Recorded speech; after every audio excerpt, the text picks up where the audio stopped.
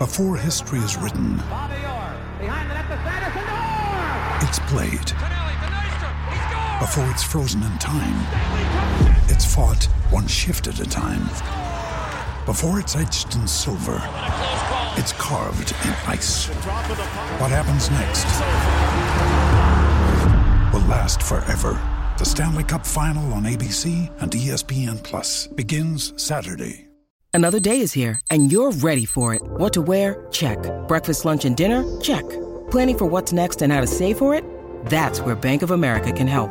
For your financial to-dos, Bank of America has experts ready to help get you closer to your goals.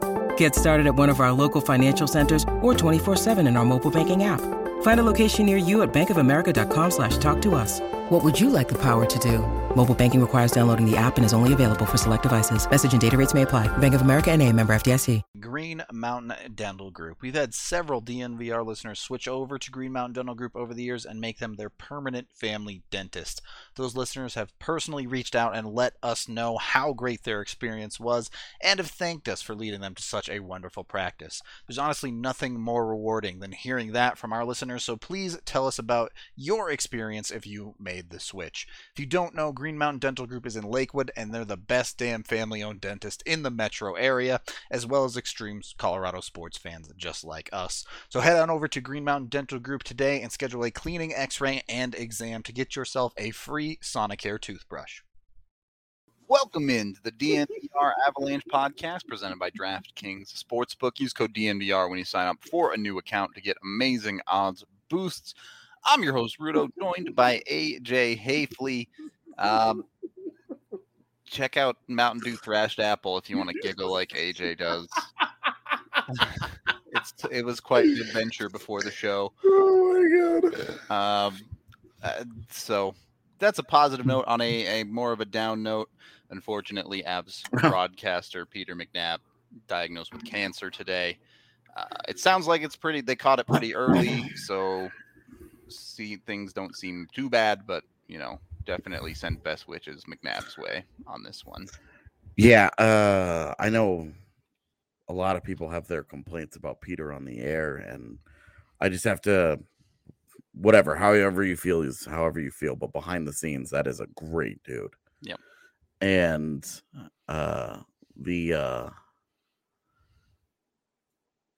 announcement today really sucked, and I'm hoping that he's going to continue working. Is super encouraging, and that we're going to continue seeing him around the rink.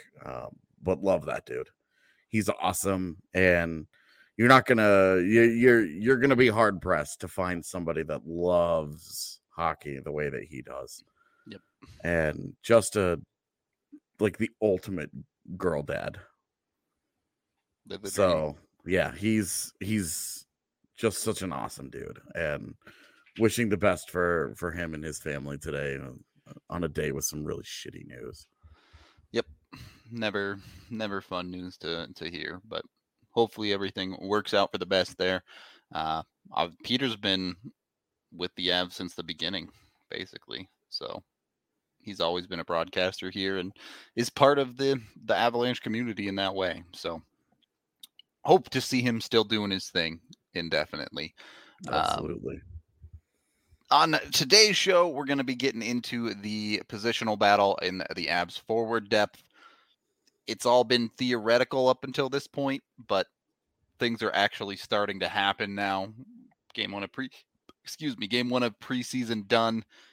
Shane Bauer's probably moved himself up that list a little bit, and a handful of other conversations to dive into. And look, a lot of people have something to prove on this roster or training camp list or whatever you want to call it right now to try and earn spots. Yeah, and we talked. Mikhail Maltsev was going to be a guy who's going to get a good an early look. Artem Anisimov is obviously in this conversation. Martin Kaut, just given where he was in camp and then the camp that he had, is certainly part of this. Sampo Ranta has pushed his way into the conversation. Yep. And just given their history, we've always just assumed that Jason Megna and Dylan Sakura would be somewhere in the mix. Somewhere part of this.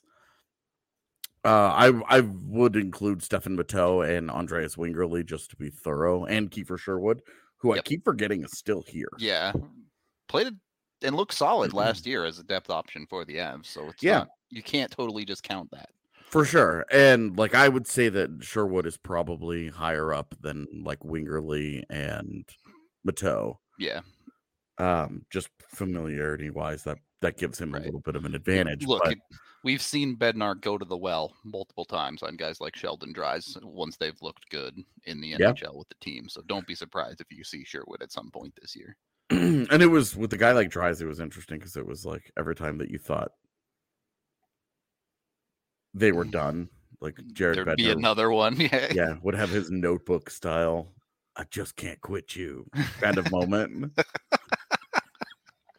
And, in the rain, like welcoming him back to the Avalanche facility from Loveland. Yeah. He's standing outside. And flexing in the rain, though. I mean, let's be real. He's always flexing now because he's just jacked. He's just so ripped that standing in the rain in his skin tight shirt and his muscles are just bulging. Exactly. He's always flexing. Okay. The same way that The Rock is always smoldering in the Jumanji movies. Yep.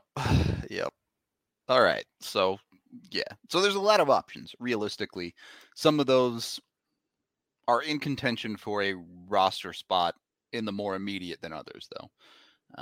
Like you mentioned, realistically, when you look at the Wingerlys, probably the Matteaus of the world, will they get games? Yeah, there's a decent chance they will.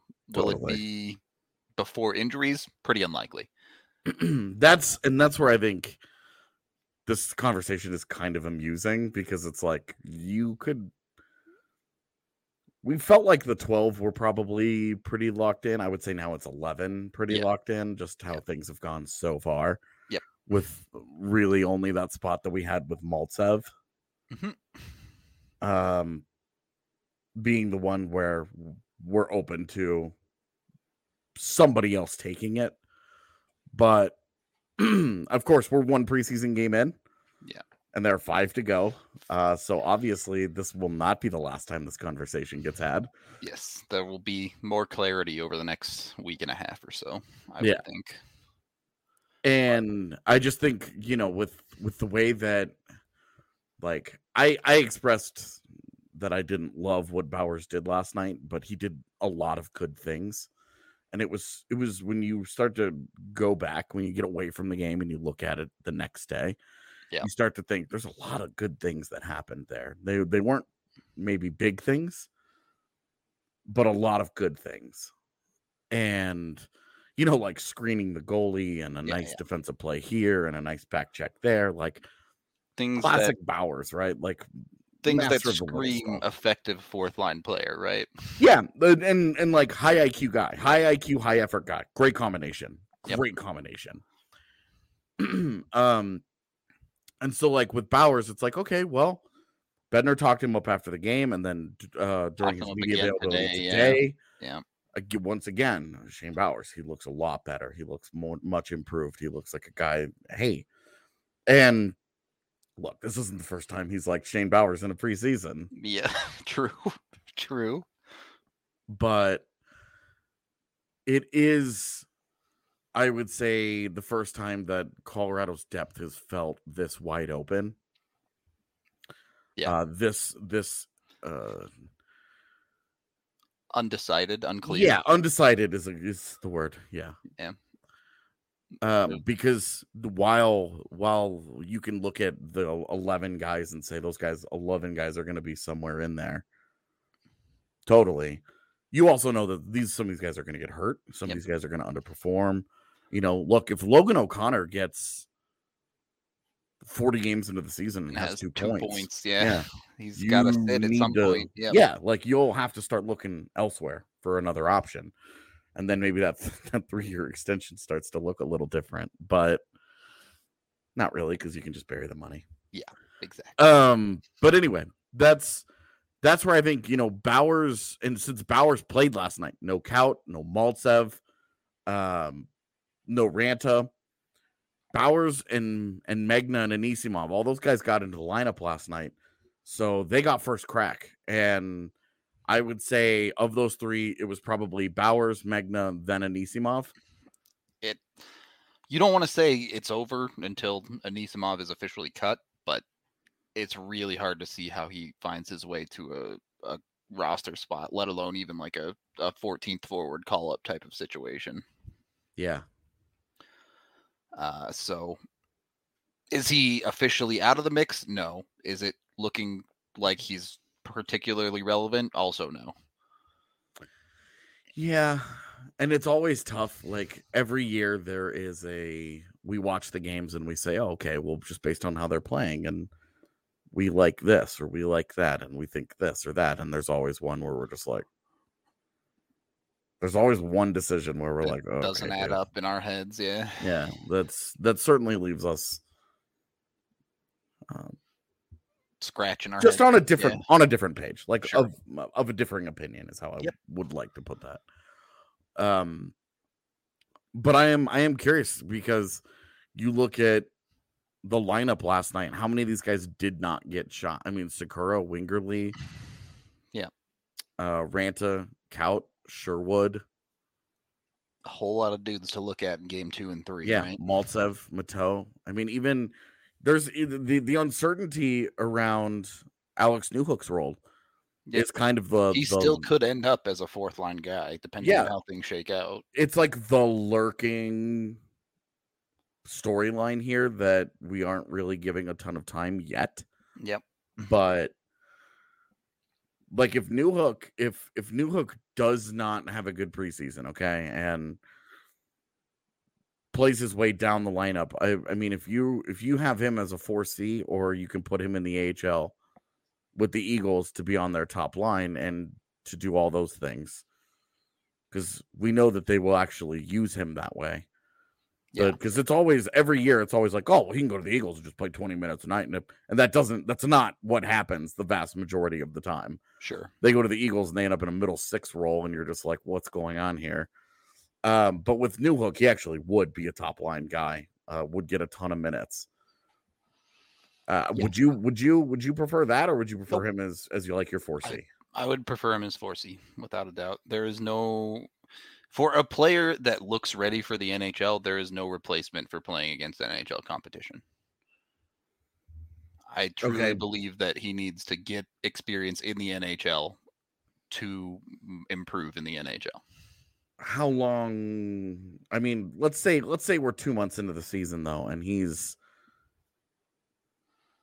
not pushing for a bigger role, and he's still 4C. Do you feel the same way?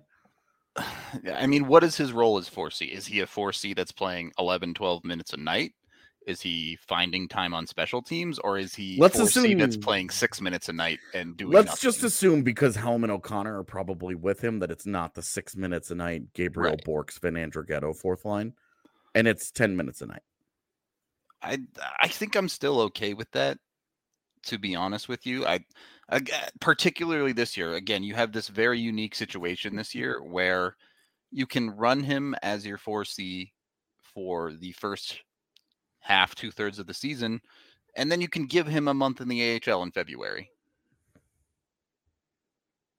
Do you think they should give him a month of AHL action in February, pretty much no matter what? I certainly think they should give him games. You know, you have to assess the situation. If he's killing it in the NHL, and remember, Newhook is an NCAA guy. This is a guy who could probably benefit from a little bit of time off in a full 82-game season. True. So you kind of have to assess when you get there what his energy level is at, how much he can take as far as games played. If he's struggling, just do it, right? And you just put him in the AHL. Get him some games down there, get his confidence back, because we know he can succeed in that league. But with the NHL being what it is this year and having the break, if he's crushing in the NHL and he doesn't want to go, you don't have to do it. Okay, I'm good with that. So and again, this is a very much a bridge that they're going to have to cross when they get there, because Newhook could start anywhere from 2 left wing to 4C and anywhere in between. Like, he could be on the third line on the wing or at center. He could be on the fourth line on the wing or at center. So that particularly Newhook is very, very fluid in where he's going to land in the lineup. I tend to think it'll be higher, but we don't know yet. So we'll see with that one. And some of that may depend on who earns jobs deeper in the lineup and how Newhook fits in. You mean like a just a Bowers or a Maltsev versus right Kaut, who doesn't play center? Exactly. Okay. So that could affect it as well. We'll get more into probably the Maltsev Kaut situation here in a little bit. But first, we are brought to you by Breckenridge Brewery, the official beer of DNVR. You can get 8 different kinds on tap down at the DNVR bar, or check out your local liquor store to get a bunch of Breck Brew or their Good Company hard seltzer near you. Check them out today. Highly recommend. And then go hit up DraftKings Sportsbook, the #1 rated sportsbook app out there. If you bet $1 on any Week 4 football game with a new account using code DNVR, you can get $150 in free bets instantly. You don't even have to win the bet. You don't even have to wait for the bet to pay out. You just make the $1 bet with your new account, and they give you $150 in free bets. You do have to use the DNVR code on a new account, though, to do it, so make sure you get that. And then you can go bet on crazy, crazy stuff like I like to do. All sorts of nonsense you're capable of betting on. With DraftKings Sportsbook, you can make it up as you go. I won my first cricket bet the other day. So we're expanding the book here a little bit, winning money all over the place. Hit up DraftKings Sportsbook today. Again, please use that DNVR code when you're signing up for a new account to let them know we sent you over there and get that $150 in free bets. Must be 21 or older, Colorado only. Other terms, restrictions, and conditions apply. See DraftKings.com/sportsbook for details. DraftKings is an official sports betting partner of the NFL. Of course, if you have a gambling problem, call 1-800-522-4700. When you win a ton of money from DraftKings, consider signing up for a DNVR membership, because now is a great time. If you're part of the Avs beat, never a better time to get in on the action with us. We have a bunch of awesome content coming up leading to the season. Then, of course, we have you covered with crazy amounts of content all season long as well. Super hyped for the watch-alongs we're going to be doing. Check us out, or at least me out, opening night. I know a lot of people, especially out of town, have been asking for those. We're bringing them to you. You can watch along the game with me. So get hyped for that. Sign up for a membership, get a free shirt, get access to the DNVR lounge, get big beers at the bar, all sorts of awesome stuff there. Second period of the DNVR Avalanche podcast presented by that DraftKings Sportsbook. AJ,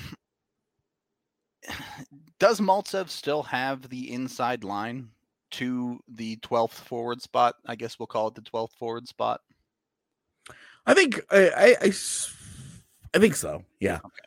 Just because I think that's what they wanted to see, and it would be really hard for me to believe that 2 training camp practices would send him out of that spot. Yeah, and so I think it's his to lose, but it's certainly not like an iron grip. I do have I think I will say that I have a hard time envisioning Maltsev starting in Loveland. Yeah, though. Like I could see them not necessarily 13th forward or something, maybe. Yeah. That I think I could see a lot more likely than them just being like, okay, we're removing him entirely, and we'll just see how he does with the Eagles. Yep. It's really hard to see them sending a guy they actively targeted in a trade down to the AHL unless he totally bombs in the preseason game that he gets or something. Yeah. So I would say, yeah, I think Maltsev is there, but I do think that the pressure has been ratcheted up on Maltsev to prove it. Yeah. Because there is a lot of competition behind him pushing. I mean, he has to know. He has to look around and see, okay, I'm the new guy. They don't know me as well. I mean, even you look at Megna has been here. Yeah. There's a lot of familiarity with the guys that he's competing with. Sure. That just about, the only guy that hasn't really been in this system long term that's really competing for a potential roster spot is Helm, and his is pretty much locked in, you would think, given the veteran status. Yeah, I'm not worried about Helm at all. I know somebody tweeted at me during the game last night that, like, is there a chance that Helm sits opening night? And it's like, no way. 20 games into the season, maybe that's a different story. But like, he would have to play his way out of that. You went and he signed a free agent deal in the first couple of days of free agency. Like, he chose to come to Colorado. The Avs chose to pursue him. They wanted that player for that. And to be honest with you, he's a really good fit for what they need there. Yeah, I agree. And he fits into the style of the Avs perfectly. But I would say that we agreed last night Helm didn't look like he was any good, but he's 34 years old. In a preseason game 1. In the first preseason game. Like, that. This is very much warm-up city for him. Yeah. Like, this is just don't get hurt. Yep. You know, do some nice things. It's not that he geared it down to 20% or whatever. Just don't judge that. Even if he doesn't have a single good preseason game, even if it's preseason game number 6, it doesn't matter. Yep. That guy has been a good NHL player for 10 years. Yeah. In the role that he's going to play. It's not like he was, a Anisimov. Like, that guy, the problem with, I think, Anisimov in this conversation is that he's being asked to transition into a role that's unfamiliar to him. Sure. He's going to be a much more limited role player in Colorado. If he were to get a contract, he would be a much more limited guy than a guy like Helm, who's been doing this his entire career. He might have had a time where he moonlighted on a second line or played on a third line more consistently, but he's been a role player forever. Yep. And it's really easy for him to slide in and just be like, okay, I'm walking in on day 1. I know what's being asked of me. I need to kill penalties. I need to be... He's been playing this role for half a decade. Yeah. I need to be a pain in the ass, and I need to skate real fast. Okay, great. These are all things that he knows how to do. Yep. Anisimov, part of his struggles, I think, is that he would have to adjust to being a guy that plays 12 shifts per game. And this is the same conversation that we've had with a guy like Maltsev. You have to understand that you have to go all out in those 12 shifts, and you're not getting 20 of them. Yep. That you've got to put it all on the line, and the ones that you do get, you might only get 3 shifts in a period. You've got to go hard in all 3 of them, and at least give yourself a chance, at least put yourself in position out there to be a different kind of player, a guy that makes an impact. And you can't drift and when you look at these lineups, despite the fluidity of the Avs bottom 6, Maltsev compared to New Jersey doesn't have as much lateral movement in this lineup, right? I guess vertical movement, really. A weak forward core like New Jersey, or a young forward core like New Jersey, maybe there's more opportunities where he can see himself working his way up the lineup. It's really hard to see Maltsev getting beyond the 3rd line, and let alone the 4th line, with this team, because the Avs are going to give opportunities to JT Compher. They're going to give opportunities to Tyson Jost. Yeah. Guys that have been here and guys that have proven it in this organization. And this league. Yep. Like, JT Compher needs a bounce back season, no doubt. But that's a guy that there's real expectations for. It would be really hard for any of these guys that we're having conversations about. Ranta, Kaut, Bowers, Maltsev, and Anisimov. It would be hard for any of those guys to take JT Compher's job. Yeah, I mean, Maltsev's a great example. Maltsev had 9 points in 33 games last year. Yeah, perfectly acceptable production for a role player. But for as bad as Compher was last year, even if you take away the hat trick in the last night, he still had 15 points in 47 games, outpacing Maltsev's production there. Yeah. So, and what we all would consider was like a disaster. Yep. Of a season for Compher. Right. I mean, he ended up outscoring Tyson Jost on the season. Compher's worst offensive production of his career is still better than a lot of these dudes' production. Yeah, and it's so strange, like the perception, right?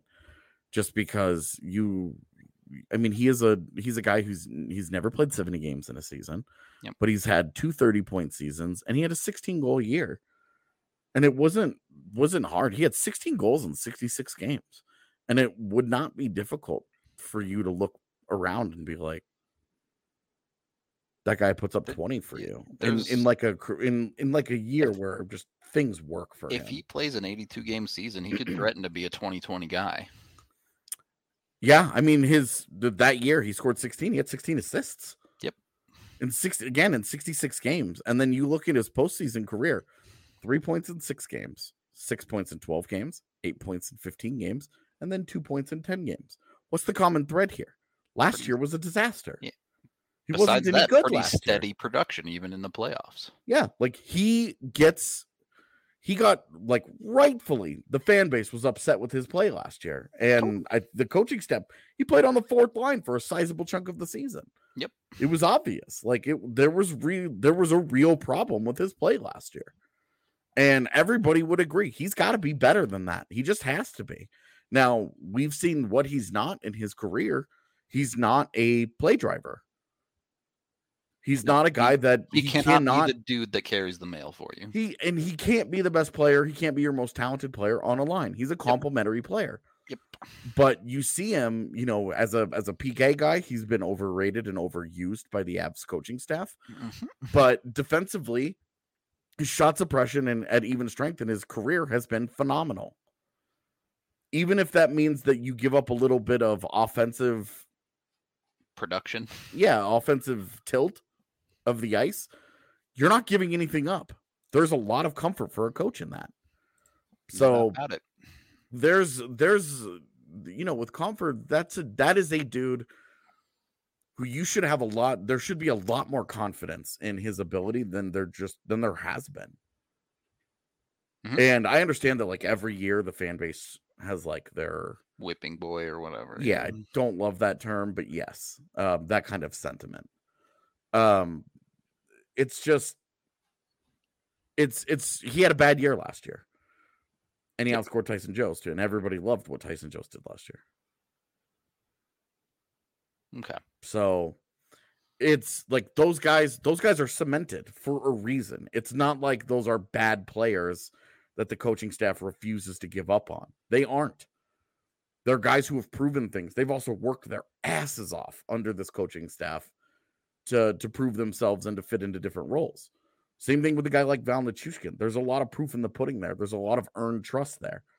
These guys that are coming in, that are trying to fight for spots, we're predominantly talking about them as guys who are going to be involved in the pileup of bodies fighting for injury call-up time. Yep. Outside of that 4C job, which is certainly in question with Maltsev and the gang. It's too bad. We need a Always Sunny, like, poster. And just replace all their heads with these random dudes. It's like Maltsev and the gang. Of these gang guys that battles for the 4th line. Yeah, exactly. All these dudes that are going to be fighting for these jobs. So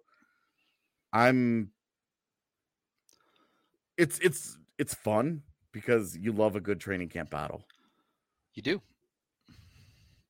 All right. Well, if you want to stand out in a pile of bodies, the best way to get some action at an orgy is to have some manicured balls. My man! That was so good.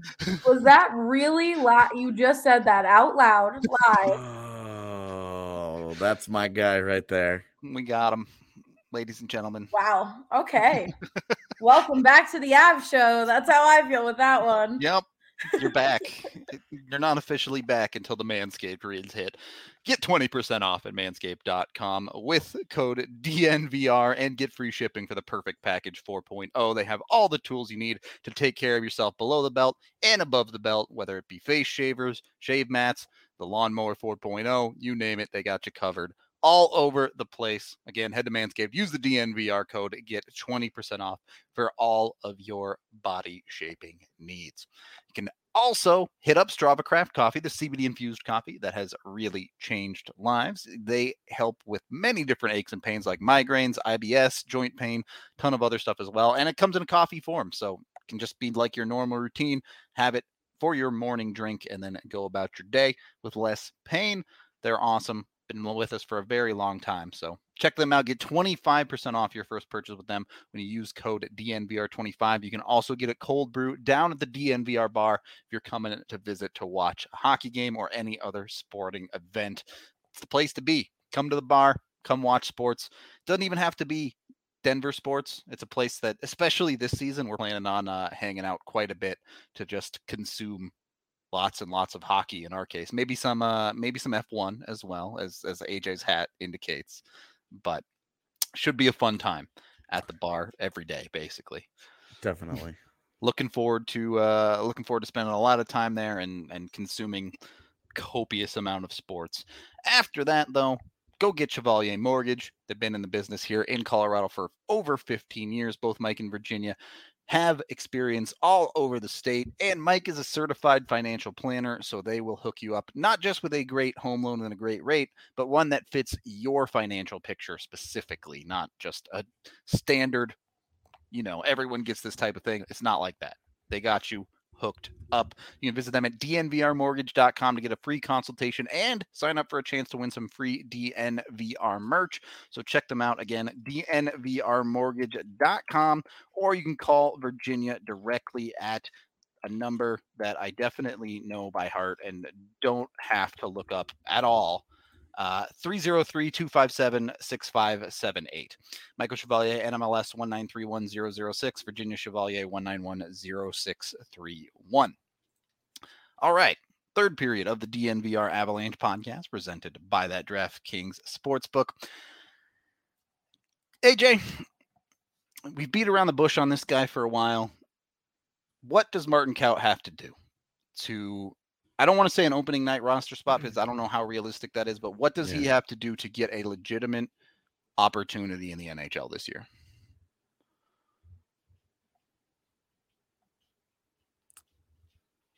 I feel like you have framed that question with a big assumption that he didn't get one last year. I wouldn't say that. I would say you can, if you want to throw the word again in there, I think that's fair. But what is it going to take for him to have a chance to earn an NHL job? That's all I want to know, because you can say he had a chance last year if you wanted, and this would be a second chance if you want to. However you want to frame it, go for it. Okay. I disagree with the idea that he didn't get a chance last year.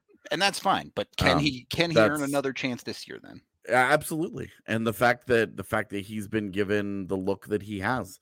Look, some of this is and I say some of this, but a lot of this isn't a coaching staff that's all evil and is out to get these guys. They're trying to win, and they're trying to find the guys who present the best options that they believe to win on any given night. And a really big part of that in the NHL is knowing what the floor of a player is going to give you. Yep. And last year, what we saw from Martin Kaut was very quiet games. And you can absolutely point out his ice time and be like, dude, what? But he wasn't good in those games. He just wasn't. And it's hard when you have that kind of experience, because, what have you done for me lately dominates our mindsets in most aspects of life. So the 9 games that he played 2 years ago, a lifetime feel ago. like a decade. Yeah. A lifetime ago. But those 9 games, you also you look at him and hey, he was good. 6 of those games, he was a quality player for you. 3 of those games, he disappeared. Yep. But they were good enough that they said, we want to keep the CLC. This is important. I'm assuming dog cam is on the way. Maybe.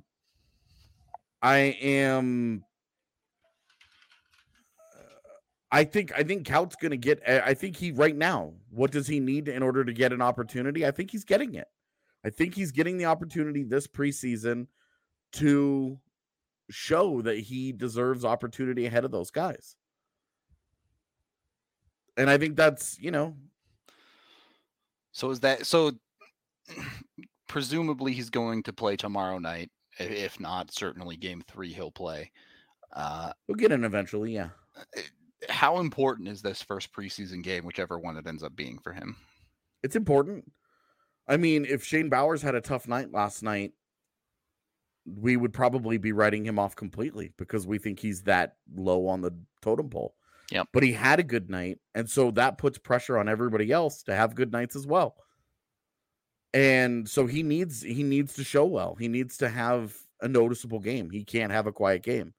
Now, the one area where Shane Bowers had a big advantage was relative to his peers. Bowers was one of the more interesting guys to keep an eye on. Right? For sure. Like, you look at the roster last night. Chances aren't great that they're going to run a roster that bereft of solidified NHL talent again this preseason. Well, and to your point, as my camera is failing, to your point with Kaut, Bowers has absolutely not had an opportunity to prove himself in the NHL yet. Yeah, Bowers hasn't played a second in the NHL. Yep. The piece that I wrote about him in Arizona,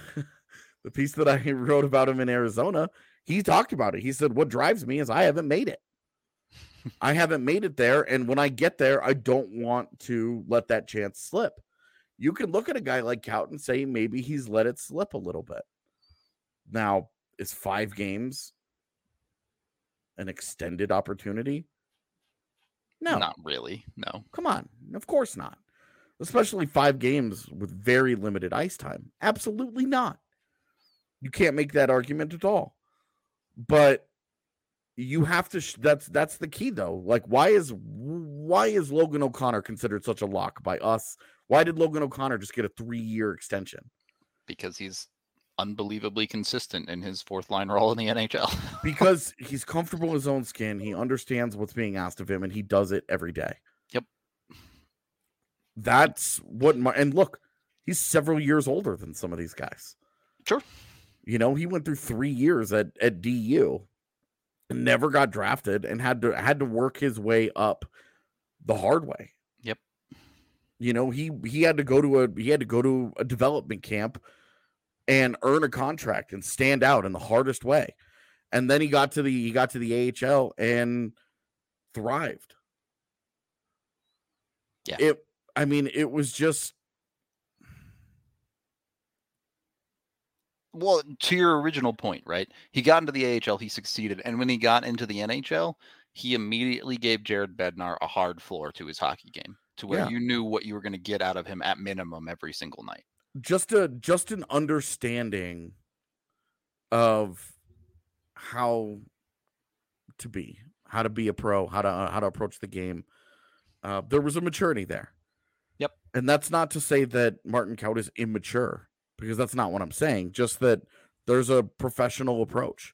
There's an understanding of how to be. We all go through it in life, right? I mean, we all have a better understanding when we all entered into the workforce and we all were in our first jobs and developing in our jobs. And I mean, go back and listen to me on the first podcasts that we ever did on this network.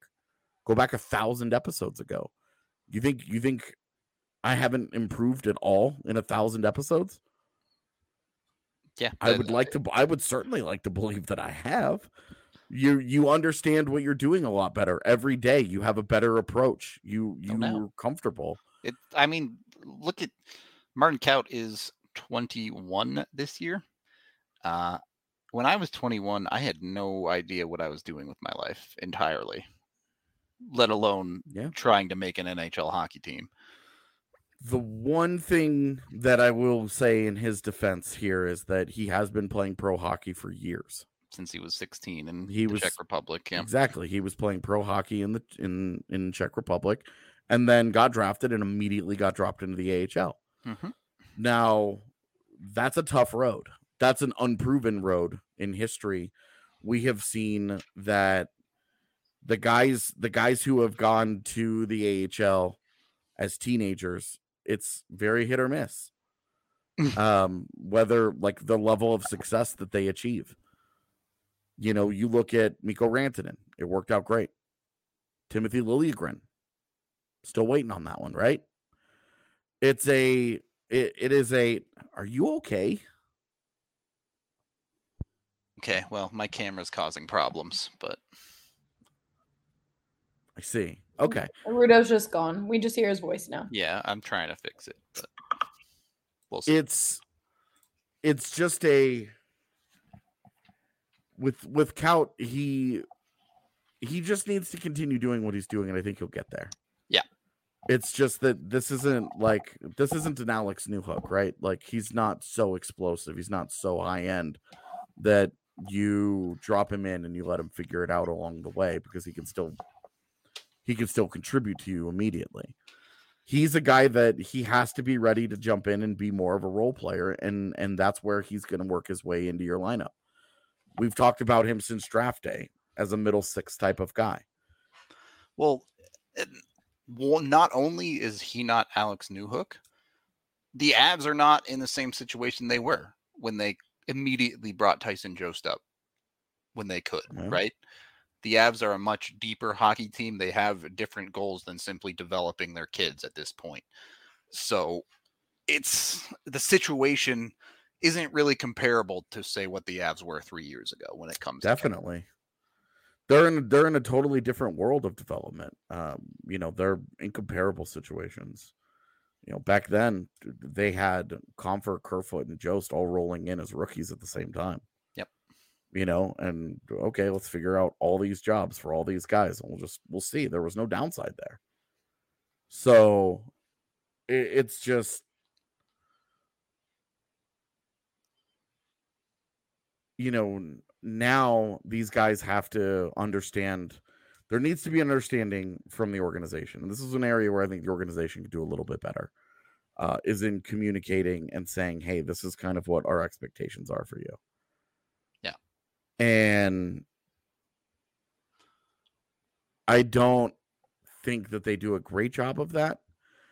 I think that they have exit interviews and they say individually, this is, you know, we want you to get stronger. We want you to work on this. We want you to work on that. But they haven't, and I am comfortable saying this because they haven't produced, like, Tyson Jost is their only role player that they've drafted and developed. Yep.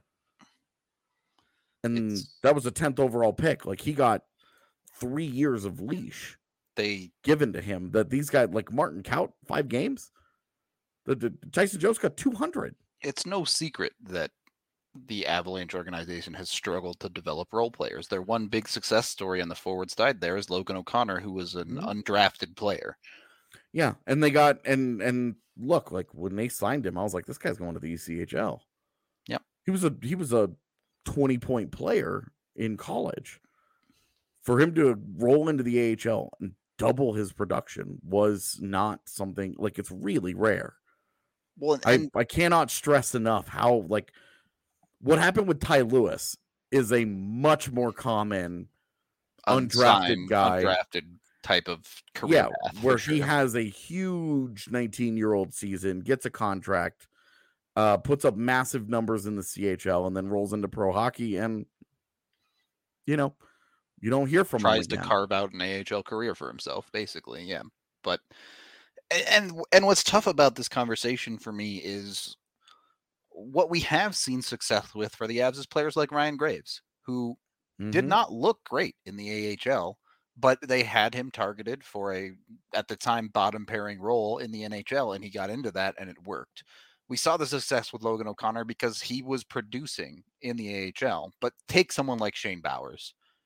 You're not expecting him to be close to a point per game player in the AHL, are you? No. You can't. It's not fair to ask that guy to be somebody that he's not. Right. And then roll up and be like, okay, now we need you to go back. You know, we need you to be a big point producer. And now we need you to go back to being a role player. Yeah. You know, and I'm a big believer that the roles that they prepare you for in the AHL, They should be trying to prepare you for a job in the NHL. Yep. Now they're got like, in order to improve in order to improve skill, in order to give them more opportunity and ice time and touches and blah, blah, blah, blah, blah. Top 6 minutes is an important part of that. Like, we're talking about Shane Bowers as a fourth line center. That doesn't mean I'm saying Shane Bowers should be a fourth line center in of course, Loveland, but he should have a more defensive oriented type of role in the AHL that prepares him to make a straight line leap job to job. And the same thing is true with Kaut, because he's always been kind of a floater in their forward core that just sort of fills in the gaps. That's what he does best. I've been fine with his development in the AHL for the most part. He's played well. He's produced points. He's had point streaks. He's looked good. He's a good player. He should absolutely, for me, it's just a matter of taking what has worked for him in the AHL, translating it to the NHL. I'm really glad you brought up the point that it's not about the minutes, right? You want Bowers playing top 6 minutes in the AHL, but let's say you put him on the second line center job.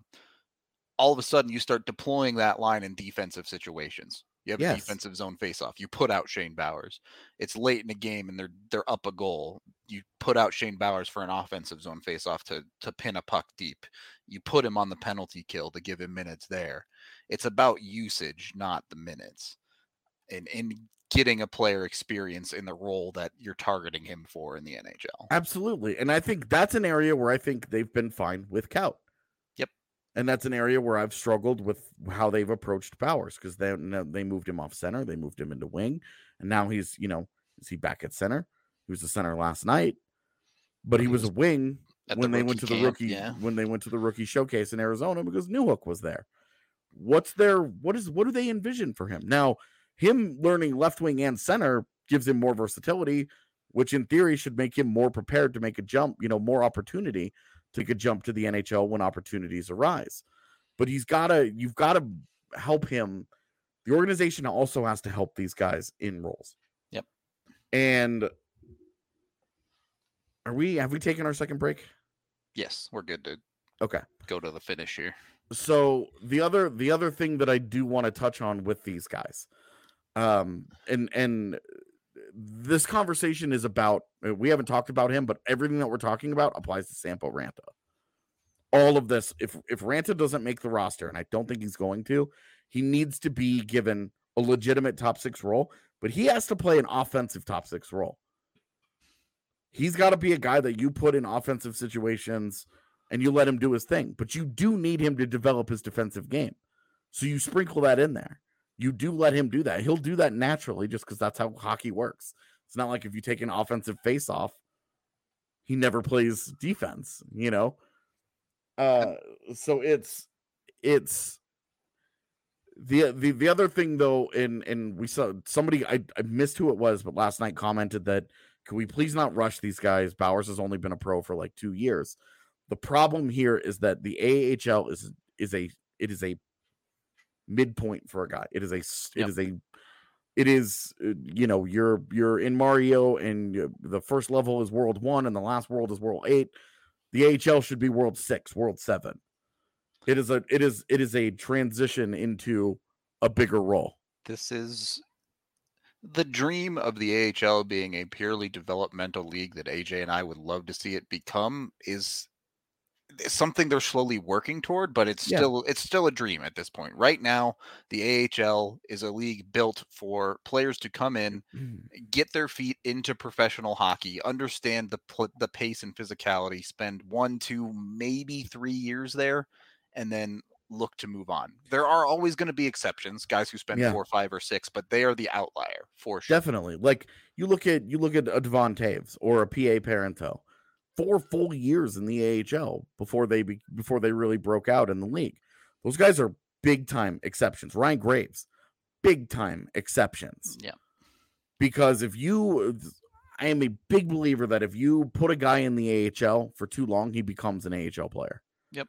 He stops pushing himself to get better and he becomes comfortable in the AHL. And you don't want a guy comfortable in the AHL. You want a guy that's improving, a guy that's pushing, a guy that, because when you get comfortable, you just don't work the same way. You want a guy, And when you spend too much time there, that's a natural thing. You just get comfortable. You want a guy to make an adjustment, but this is a stopping point.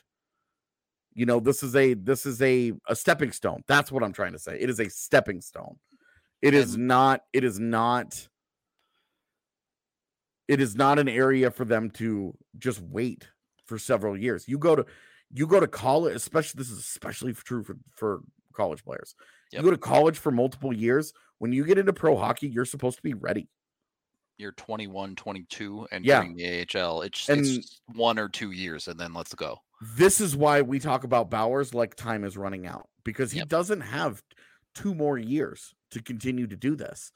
When you run out of waiver eligibility, and I think this is the last year that Bowers has it, correct. The entire league has a shot at getting that guy on waivers. And if he's any good, they pick him up. And if he's not, then they don't. And you end up with AJ Greer. You end up with AHL players. Yep. And so you need to aggressively promote. And no, to answer Daniel's question, I don't think Kaut has spent too much time there. You think about the time that he has spent. And look, Bowers also had like a disaster last year. He was incredibly unlucky. He has to sit out because of COVID on 2 different occasions in which it was false positive contact tracing. I brought this up before, but context matters here. Martin Kaut was an 18-year-old kid whose first year here was just adjusting to North American life. Right. These guys that come over from Europe, it's a big culture shock thing for them. There's a lot of off-ice, other things that they are adjusting to when they come over. Big time. Shane Bowers, who has lived in North America his entire life, already knows the drill. Shane Bowers left home when he was 15. Yep. 15 to go play in the USHL. Like, he left. Shane Bowers, I don't know if people remember this or know this, but he was a star talent in Nova Scotia. Waterloo too, yeah. Growing up. Like, he was a top pick in the Q draft. He was expected to be a big time guy coming out of Nova Scotia, coming out of and going into the Q. He chose a different path. He left home. He went to the USHL. He wanted to play college hockey. He did all of that. He put himself on a path that should have been a quicker development track. That it's taken longer has been a mild disappointment. But where he is right now, seeing how it's worked out for him, it's not over for him. If he spends the entire year in the AHL and doesn't get a single NHL look, you do have to realistically wonder, is it ever going to happen? But given the kind of preseason he's had to this point, he's put himself in a good position. And it still may not be enough just because he's got guys who have developed faster ahead of him. Martin Kaut is one of them. Sampo Ranta is a freight train, not just on skates. Has been on the royal road of development paths for real. Like, you look at the Bowers and Ranta both went to college, and look at their development tracks. Bowers was okay in his college career. It was encouraging, but it wasn't overwhelming. And then he got to the pros, and it was okay. Like, it's been like a slow burn every step of the way for him. And with Ranta, he got to college. His freshman year was solid. You had no complaints. It wasn't like Ryder Ralston where you're like, holy crap, this guy might be bad. It was like, this is encouraging. And then his second year was really good. And then his third year, he kicked ass. It's been a linear graph upward for Ranta. Yeah, exactly. He consistently got better every single year the way that you would expect. The same way that I think Kaut has in the AHL. He got more consistent. He got more opportunity. He played with better players. He played better. He was better. He's better prepared now for the NHL than he was a year ago. I feel a lot better about Kaut today than I did a year ago. And I liked him a year ago. So it's development, man. It's our favorite thing to talk about. We always end up in it some way or another. Hard. It's hard to do, but this is, as in a training camp setting, this is where all of that development has to pay off. It has to mean something. It has to be them translating. It's like the organization and the staff and all this work that that has gone into these guys in their careers. This is when they have to prove that it's been meaningful. I don't I think you can't say it any better than Bednar did about Martin Kaut. This training camp, he says the game is starting to slow down for Kaut. He's starting to play at the pace of an NHL player. And that's what all the development is working toward. Yep. The skills of the player are going to be what they're going to be. Look, they'll work on things. Things will improve as they go on. But you have to be able to play the game at an NHL level in almost every category, right? It doesn't matter if you are the greatest shooter in the world. If you can't skate, you're not going to make it. Unless you can skate to the floor level of an NHL player. Yeah. I mean, my favorite example of this is Ryan O'Reilly, Yep. who would have been a mid-first round pick, if not higher, had he been able to skate at all in junior. Yep. But he had a bad stride, and he was not a good skater. And look at the career he's had. He's also got a legendary work ethic, and he's a dream in that regard. That he's a guy that just attacks his own weaknesses constantly. That's hard to find.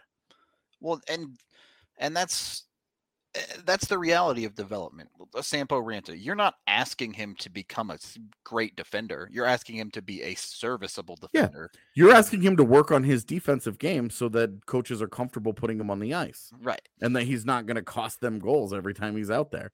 That a coach doesn't throw him over the bench, and that sounded violent. A coach doesn't toss his line onto the bench and, yeah. All of a sudden, white knuckles it the entire time because Right. he's like, good God, I have no idea how this is going to go. That is the thing that coaches don't do. Right. They will take Jason Megna 9 times out of 10 over the rookie that might cost them defensively. Yep. So that's the reality is for a lot of these guys, especially the role player types, development doesn't come in leaps and bounds. It comes in little increments. So yeah. It just has felt like a really long time, but Martin Kaut was a 2018 first rounder. Yep. That's it.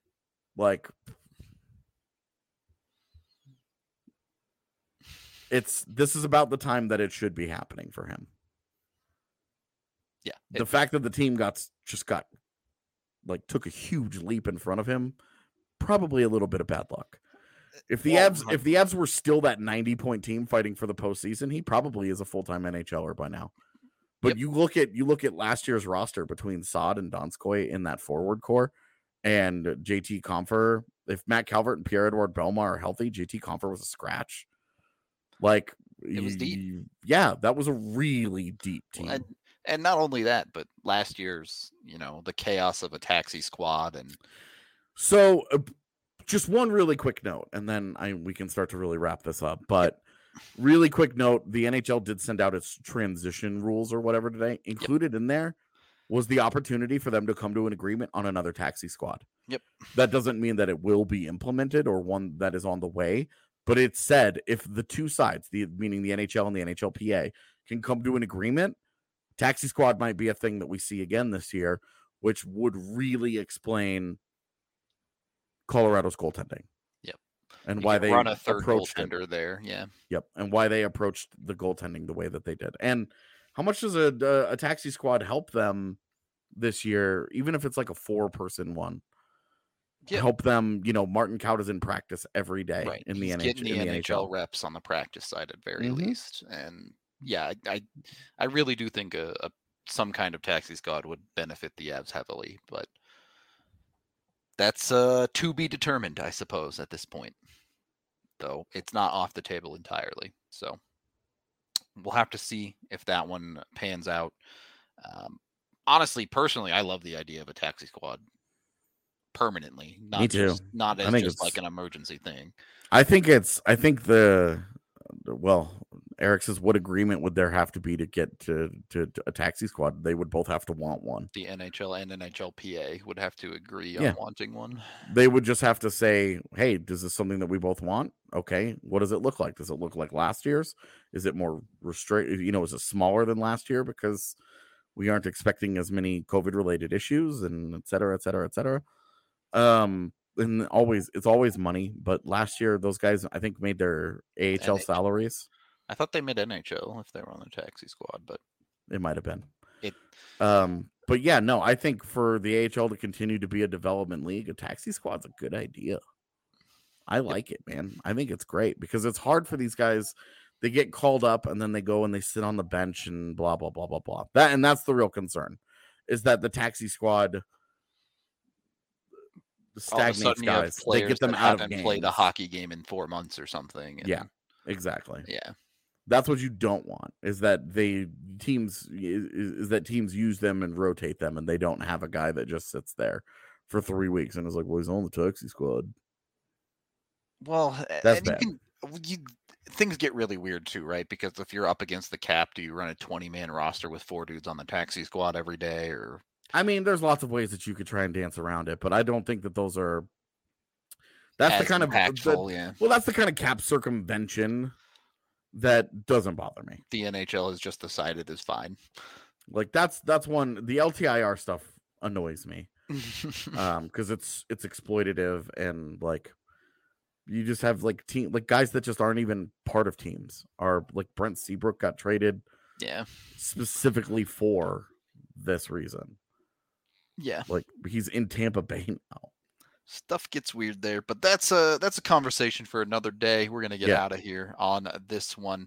Oh God, it's the thrashing apple. Love it. That thing's gonna haunt your dreams, chat. I guarantee it. It's terrifying in every way. I hope you like it. I spend time making it. Dude, I want this as a tattoo. It's just so perfect. All right. Well, go buy some Mountain Dew, apparently. We will be back tomorrow, probably with the normal podcast. As far as we know, there is no broadcast of the Avs game tomorrow night. We'll see. We'll play it by ear. We'll leave it that way. We're figuring out what to do tomorrow, depending on if we get to see the game or not. Yep. It's really hard to do a post-game pod that nobody sees. Yep. So we'll see. Either way, we'll definitely be talking to you tomorrow. So on that note, let's get this terrifying apple off of the screen, and we will talk to you guys later.